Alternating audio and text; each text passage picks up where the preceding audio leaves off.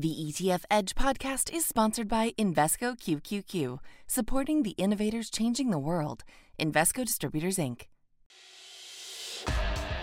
Welcome to ETF Edge, the podcast. If you're looking to learn the latest insights on all things exchange-traded funds, you are in the right place. Every week we're bringing you interviews, market analysis. We're breaking down what it all means for investors. I'm your host, Bob Pisani. Today on the show, we'll dive into the gold trade. Even as more investors are calling Bitcoin the new digital gold, we'll speak to one of the world's leading authorities on gold about why the precious metal still has plenty of power and whether it can regain its luster heading into the new year. Here's my conversation with Will Rhind. He's the founder and CEO of Granite Shares, along with George Milling Stanley, the head of gold strategy at State Street Global Advisors. George, I know gold is considered a hedge against inflation, but if that's the case, tell me why gold isn't higher this year. People have been asking me this. We're now seeing notable inflation, but gold is down this year and about where it was 10 years ago. Bob, I think that the truth about gold's relationship with inflation needs to be kind of carefully phrased here. Gold is a very good preserver of purchasing power during periods of sustained high inflation, such as we had during the 1970s, for example. What we have right now, when inflation has been above 5% a year for a period of months or years, as it was in the 70s, then gold has given you capital appreciation equivalent to 16% a year. So a real rate of return of better than 10%. That's really pretty good for an asset that doesn't have a yield. What we have right now, we've had inflation around 5% for 3 or 4 months, and everybody in authority, Mr. Powell, Mrs. Yellen, all telling us that it's transitory, it's not going to last. So I'm not at all surprised that gold has not responded more to the inflationary numbers we're seeing right now. We'd need those numbers for a lot longer period before we get a meaningful response in the gold price. And Will, can you follow up on that a bit? Is it possible gold is also bought for reasons other than inflation? There's all sorts of reasons to buy gold at this point, not just inflation, right? Yeah, that's absolutely right. I mean, there are a number of ways, a number of reasons to buy gold. But just to riff off of what George just said, I think, put simply, the market doesn't believe we have an inflation problem at the moment. And I think you're only going to see a big response from gold at the point where we acknowledge there is a problem with inflation. And at that point, then the list of places to hide, so to speak, will not be very large. And gold is certainly going to be one of those places that people go to. But I think at the moment, the reason why gold isn't materially higher, despite the fact that we have high inflation numbers, the highest numbers that we've got since the 70s, is the fact that we don't have a problem in the official eyes of the Federal Reserve and other market commentators. That is the reason why we can still have stock markets at all-time highs. Yeah. Will, I want to pick up on this digital gold idea. It's commonly said Bitcoin is digital gold, but is it, or is that just some phrase that we've all adopted now and sort of half believe? Is it really a threat to gold? And is there any evidence that gold, that Bitcoin is taking or siphoning investment dollars away from gold? It's really difficult to say, to your point about the evidence of that. I mean, for sure, of course, with the market cap of Bitcoin and other cryptocurrencies, absolutely they are attracting capital. They're attracting lots of capital. To the extent that they're attracting capital away from the gold market, though, I don't know. I'm sure there's some of that going on, but I don't think it's perhaps as big as some of the commentators might say. To me, it's two very different states. The reason why people are buying Bitcoin and cryptocurrencies at the moment is highly speculative. That's a complete risk-on situation. And you can see that where you have the big drops, obviously in those cryptocurrencies, volatility spikes, it's less defensive in my mind. The reason why people are buying gold at this point is much more defensive. It's around the inflation story. It's around the long-term preservation of capital and purchasing power. And to me, those are just fundamentally different states right now. Yeah. George, I think, he's onto something, Will, here. I mean, gold is bought to reduce risk, isn't it? I mean, it seems like crypto is a big risk. Crypto is how many times more volatile than gold is? 5, 6, 7, 8 times. In terms of volatility, it's a completely different asset class, right? Completely different. I think Will's put his finger on part of the big difference here between the two, and the reason why I think it is quite possible for these two assets to coexist quite happily in the market, because they do completely different jobs. If you think about it, the contribution that cryptocurrencies, just to finish your question, we've had Bitcoin for about 12 years, and over that period, it has been almost 10 times more volatile than gold. And you and I have both heard over the years people complaining that gold's a volatile asset. Well, cryptos are much more volatile. But the contribution that cryptos make to portfolio performance is entirely based on their returns. And as we all know, returns can be positive, which is wonderful, or they can be negative, which isn't so good. The historical promise of gold to investors has always been twofold. One, that over the long term, and I stress this, over the long term, gold can improve your returns, and it can also help to reduce your volatility. Cryptos, as I say, are increasing the volatility. So gold can actually make a contribution toward improving the Sharpe ratio of a portfolio, which obviously has to be the holy grail of any asset allocator. Yeah, and the Sharpe ratio, of course, is how well that asset or that stock or asset does compared to the overall market. George, bring us up to date on global. Does it improve the risk-adjusted returns, Bob? Right, risk-adjusted. Thank you. Yes, risk-adjusted is correct. George, bring us up to date on global gold demand. Now, I mean, we always think of gold as jewelry, and I guess about half of gold demand worldwide is jewelry. Gold. Jewelry demand, I know, slipped last year in the U.S.'s biggest markets, in India, in Turkey, and China. Has it recovered at all? Yeah, look, jewelry demand typically is anywhere from a half to 2/3 of final consumption in what I would describe as a typical year. 2020, with COVID, obviously not a typical year. Lockdowns, social distancing, all of the issues there meant that gold jewelry consumption fell to about 1/3 of the total when it would more normally have been something closer to 2/3. We saw the beginning of a recovery in the Q4 statistics for 2020. That recovery has continued. Consumer demand, led by gold jewelry, mostly going into the emerging markets, has done very, very well in the first 3 quarters of this year. And of course, we had Diwali just last week. We're just coming into the big festival season in India, the wedding season in India. For the next 6 months, that is typically the seasonally strongest period for gold demand in India. Looking at the rest of the world, where the Chinese are gearing up for Chinese New Year, not just in mainland China, but in Chinese communities all across Asia and all across the world. And in the West, we're looking forward to Christmas and to New Year, which are also gift-giving occasions. So I think we should be running into what is typically the strongest period for gold demand in terms of jewelry in the year for the next 5 to 6 months. And I think that's part of the reason why gold is where it is today, comfortably above that $1,800 level, which it's found very difficult to surmount during the summer and into the fall. But here we are, wintertime, gold's doing very, very well. And I wonder if we could put that full screen back up there, because, Will, what I found very interesting, and we've been looking at these for a long time, where the gold is, but only about 15% of the gold supply is held by individuals. We think of people who've got gold bars, or gold coins, or even ETFs, which would include that, and individuals are only about 15% of that. Most of the gold in the world is either in the form of jewelry or in central bank reserves. I always think that's an important thing to remind people about when they think the ETFs rule the world in terms of gold supply. They don't. Yeah, no, that's absolutely right. But the investor is an important marginal buyer. And so the level of central bank buying has been relatively constant for some time, as indeed has the demand from the jewelry sector. And so that sort of swing amount, if you will, is very much, I think, relevant to the investor. And so in times where you get a lot of investment demand for gold, that does have an important sway, I think, and factor in terms of the gold price. So I think I always view the investor as like the important marginal buyer here. Yeah, and I think what you're saying is not only is he an important marginal buyer, he actually largely sets the price. It's the gold futures, of course, that really help set the price of gold, and it's those kinds of people who are involved in the futures market and buying things like the ETF that help set the price. So you're right, they're the price setters. And now, Will, you run the Granite Shares Gold Shares ETF, which also holds physical gold like George's GLD. What's your outlook for gold for next year?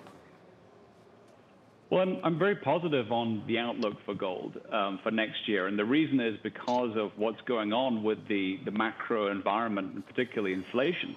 I think that, the fact that we've held in around this 1800 level, we obviously had the tapering announcement last week, and those that expected the gold price to fall were surprised when it actually mounted a fairly significant rally. And I think that's in a way due to this still, the dovishness coming out of central banks, obviously here in the United States, also in the UK, where there was an expectation by some that rates would rise. So policy remains dovish. And then, inflation numbers, I don't think that these inflation numbers are as transitory as some might think in the market. I think the supply chain issues that we have around the world are not going to resolve themselves as quickly as some might think. Then we have real inflationary pressures that if they persist for the longer they persist, the more of a problem that causes, and the more people will look for inflation hedges. And there just aren't that many places to hide. And gold is one of those places that people have always gone to in times of stress. And I think that that is a reason for still believing that gold is going to be there next year if there's an official acknowledgement that inflation is a problem. And, Will, whenever I do a segment on gold, I always like to remind the viewers that like all physical gold funds, all physical funds, gold is considered a collectible for tax purposes. And could you just summarize, teaching moment here, what should investors be aware of in terms of the tax consequences of gold? Yeah, that's a great question. So with a lot of ETFs, I think there's potentially a common misconception that every single ETF is taxed the same. Of course, the tax treatment of an ETF is largely based upon the underlying asset that the ETF owns. So in the case of gold, that's viewed as a collectible, and a collectible attracts a higher rate of tax. It's 28%, as opposed to, say, stocks or bonds, which are targeted at the long-term capital gain rate, which at the moment is quite a bit cheaper, but maybe about to go up. We'll see. But it's important. I think that the history around that is potentially if the IRS thinks you're wealthy enough to own gold or other assets like that, you can maybe pay a bit more tax. But apart from that, it's something to bear in mind. Yeah. George, the 17th anniversary of the launch of the GLD, which was the first real gold ETF, is coming up. It's November 18th, I believe. So that'll be the 17th anniversary. I remember this date very well because I wanted to have you on with me at the New York Stock Exchange, and I remember you declining because you were concerned that the SEC might object if you made any comments about it. I wonder if we could run this bite of that date and me bringing those gold bars, because you were very helpful with bringing those gold bars onto the floor with me. Let's see if we can run that bite for a moment. Today, we're going to talk about something totally different. I'm going to talk about this. This is gold. This is a gold bullion bar here. It's 25 pounds. It's worth about $180,000, and I've got 3 of them here, along with a lot smaller amounts of gold, as well as these 2 burly guards I've been married to for the last half hour. Thank you, guys. Why am I talking about gold today? Because finally, a gold ETF is available. Today, for the first time, thanks to the World Gold Council and State Street, you are able to buy gold just like it's a stock. And that was November 17th, 2004, about 25 feet away. And George, I wish you were there, but you were there in spirit, and you helped me get those gold bars on the floor, and I thank you for it. But what a monster it has become in the last 17 years, the GLD. Oh, it's been an unbelievable ride. I'm amazed at how you don't seem to have changed a bit, Bob, in that 17 years, I have to say. I think I may look a little older than I did then, but that's just the game. If you remember, when you wanted me to come on your show was before we actually had SEC approval to launch. And that was the period when the SEC, of course, insists that we don't say anything to the general public about an ETF until the day that it actually launches and starts trading. That was why I had no choice but to turn you down, although it grieved me desperately to do so. You're an old friend, and I want to keep your friendship. But the moment that I was back in the country, I was traveling back from meetings with investors in Switzerland on the day of the actual launch, and I was on your show just as quickly as the SEC allowed me to be so, which was a matter of weeks after that particular time. You looked really comfortable holding those gold bars, I have to say. And I think it was a great way to open your show. Show people the product. There's nothing quite so bright and shiny as a brand new gold bar. Yeah, well, not only that, but during that period, gold ETFs were still in the infancy, and it was very important for people to understand that you actually owned something, that you owned you owned stocks that were underlying when you bought the S&P 500. You actually owned physical gold in this case. This was not a gold futures contract. And, today we sort of we talk about spot Bitcoin and Bitcoin futures ETFs, and everybody kind of understands that. Back then, that wasn't so obvious. ETFs were still very much in its infancy, and I'm very proud we were able to make a big deal about that in the beginning and play a part in educating people about the revolution of exchange-traded funds. That's why I have this show, because I believe so much in what ETFs are doing and the power of the ETF structure overall. George, one of the complaints about gold is it doesn't generate any income. It just sits there. But there was a new fund out just recently. The people behind the U.S. Oil Fund, our old friends over there, they just launched the USCF, a United States Commodity Fund Gold Strategy Plus Income Fund. Now, this owns gold, but it also adds a dividend to it, a dividend component, by selling gold call options and then collecting collateral interest income on this. George, and Will too, can you comment on this? Now you get people who are trying to get a little kicker into your ownership of gold. Yeah, Bob, when I was at the World Gold Council, we were doing our research on GLD back in the year 2000 until we launched in 2004. And one of the things people said to us, the three things they wanted, a product had to be as close a proxy as possible for the physical price of gold, the spot price. It had to be traded on a regulated exchange, preferably the NYSE, where it lists. And it also had to be 100% secure. If you're writing call options against something, there is always the possibility that a rise in price might mean that you are called away and you no longer own your underlying. So I think that this new ETF would not fit the criteria that investors told us they insisted on when we put GLD together back in the early 2000s. That's really the deal here. That's a very good point. Will, are people deviating from the idea, or does this make sense in a modern way, as long as people understand what exactly George was talking about there? Yeah, I think it's something that people have always asked for. Gold with income. It's been because obviously the asset does have income. But I think, as George said, it's important to stress that the reason why it doesn't have any income is because gold doesn't have any counterparty or credit risk. The moment you lend gold out, you can introduce an income component, but then you're introducing credit risk or counterparty risk. It's something that gold investors feel very strongly about. What I've always said is if you want to generate income, there are plenty of good ways to generate income. And if you want to have an asset of the highest quality, free from credit and counterparty risk, that's the role that gold plays. Yeah, good point. One of the beauties, Bob, of GLD is that there's a very, very deep and liquid options market in GLD. If people want to use options, then they can happily do so themselves. They can generate income by writing calls, knowing that the calls could be covered by their underlying holdings of GLD. And that's really the only ETF that can make that claim. Yeah. Will, let me get, I just want to switch topics just a little bit. I want to get your thoughts on commodities in general, because you run the Granite Shares Bloomberg Commodity Strategy ETF. That's COMB, is the symbol. It owns futures contracts on 24 different commodities. It's been underperforming for years, but now commodities are hot this year. You're outperforming. You want to give a broad view of the commodity market right now for us?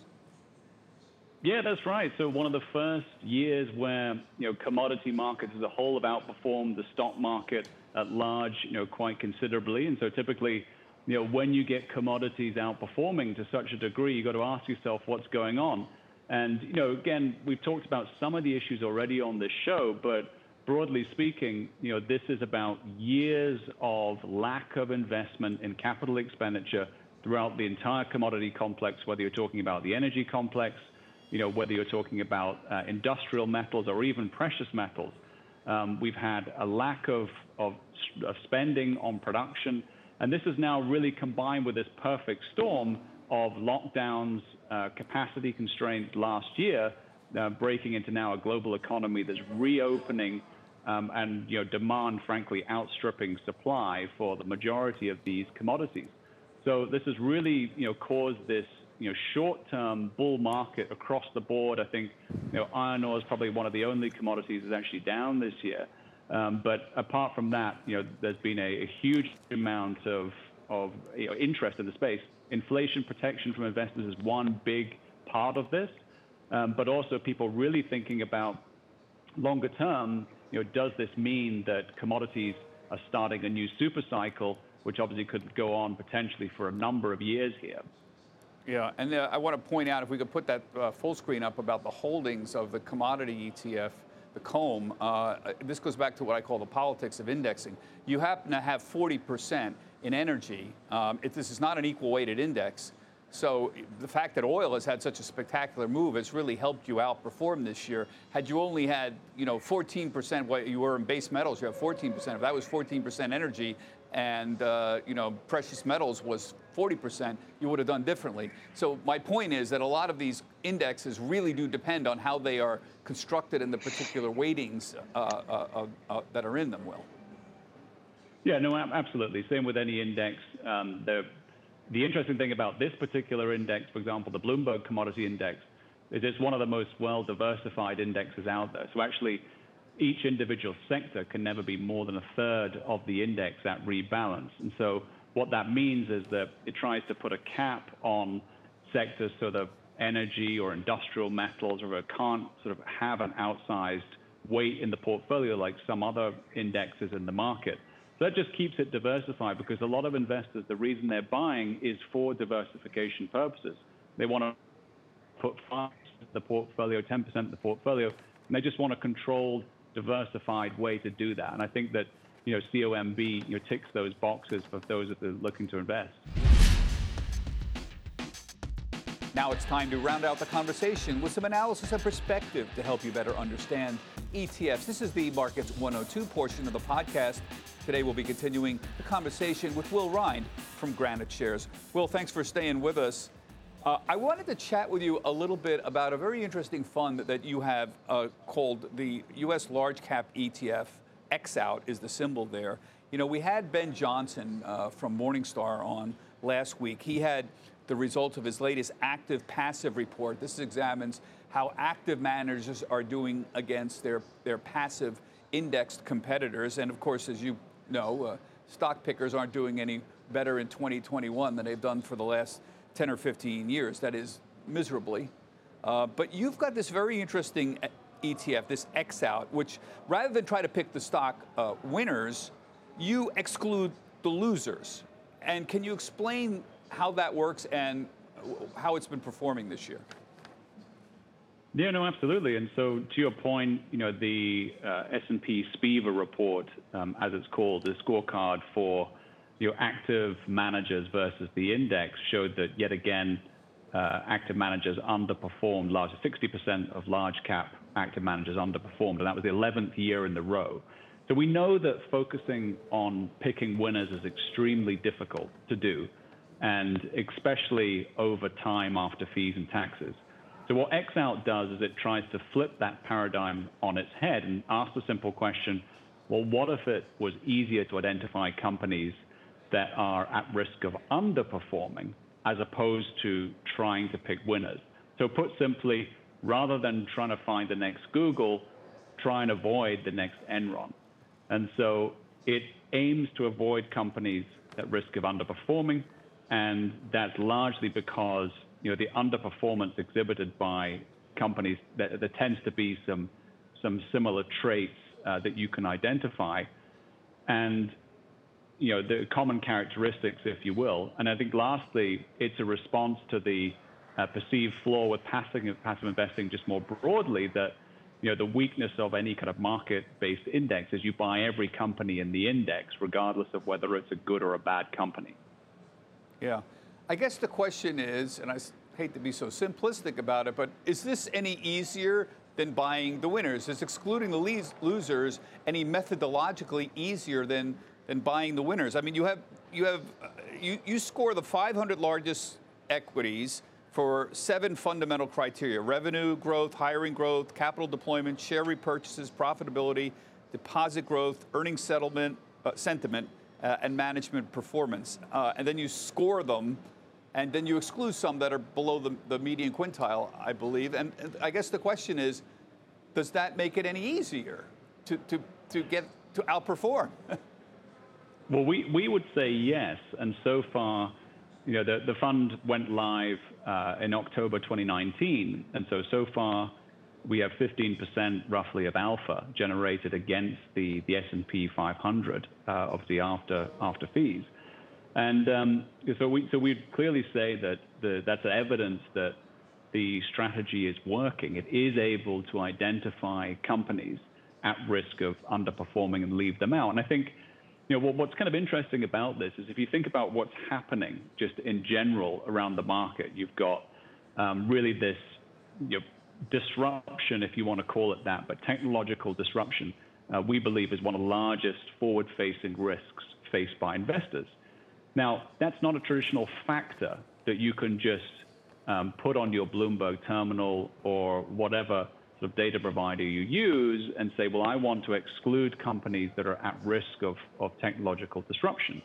And obviously the traditional factors, the Fama French factors, none of those address this risk either. So what XOut really tries to do is construct a factor for technological disruption, if you will, and try and identify companies that are not keeping up, that are not developing fast enough, and exclude those.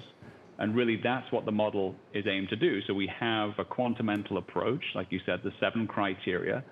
We score every company in the top 500 by market cap, and then eliminate the 250 with the lowest scores. And then the 250 with the highest scores, then that becomes the portfolio for that quarter. And yet, when you do that, and I look at your largest holdings, you have Microsoft at 8%, Apple at 8%, Alphabet 7%, Amazon 6%, Tesla 4%. I mean, Will, this is essentially a large cap growth here. It's a quality screen, I guess you could say, it looks like. And even it's an ESG screen. These tend to show up in all of these. It's amazing how many these 5 stocks show up in virtually everything, no matter what you're looking at. Any kind of large cap, any kind of growth, any kind of quality screen, any kind of ESG screen, they show up. Yeah, and again, just think of, although obviously we have to, or although that is the portfolio, again, the methodology here is we're excluding companies as opposed to trying to pick what are good companies to go in. And so from that perspective, we focus on excluding names and the 250 names that get the lowest score. And so if you look at those which are excluded, Visa, for this particular quarter, is our largest name that's excluded, but you'll see some financials in there, such as JP Morgan Chase, Bank of America, some energy stocks such as Exxon, traditional sort of consumer stocks such as Coca-Cola. So there's a broad range. But the important thing with XOut is it's what you don't own as opposed to what you own. Yeah. You mentioned the Fama French model. For those who aren't familiar with this, in the early 1990s, Eugene Fama and Kenneth French published a very influential paper in which they examined whether or not there were certain sectors, or as we call them today, factors of the market that overperformed the overall market over long periods of time. And what they found was that there are 2 factors that seem to provide some modest long-term outperformance. One is that small caps tend to outperform big caps, and the other is that value tends to outperform growth. Now, this was over very long periods. As I recall, Will, their study was 1963 to 1990, the stock market, but it has been adopted by many, many people. And yet, if I would have 10 years ago, let's say, bought small cap stocks over big cap and value over growth, I'd be rather notably underperforming, particularly in the last 5 years. Do you have any thoughts about whether there is something wrong with that particular finding, or things have changed, or what do you think about all that? Well, it's a great question. And, put simply, that's the reason why we don't use any of these factors, because for the most part, Bob, they don't work. And, obviously any back test, I've never seen a bad back test with any of these factors. But in real life performance, over the long run, it's just very difficult to isolate one particular thing and say, well, that's the key to greatness. It's just not as simple as that. And so that's why we don't use any of those factors. We stick to fundamentals. And when you look at the performance of XOut, now you mentioned, over a particular period, you might say, okay, well, there's a correlation to growth. Well, if there's a correlation to growth or a correlation to value or any other of these traditional factors, it's a pure coincidence. In other words, it's not something that we screen for. And that's, again, it's extremely important because that's not part of what we're trying to do.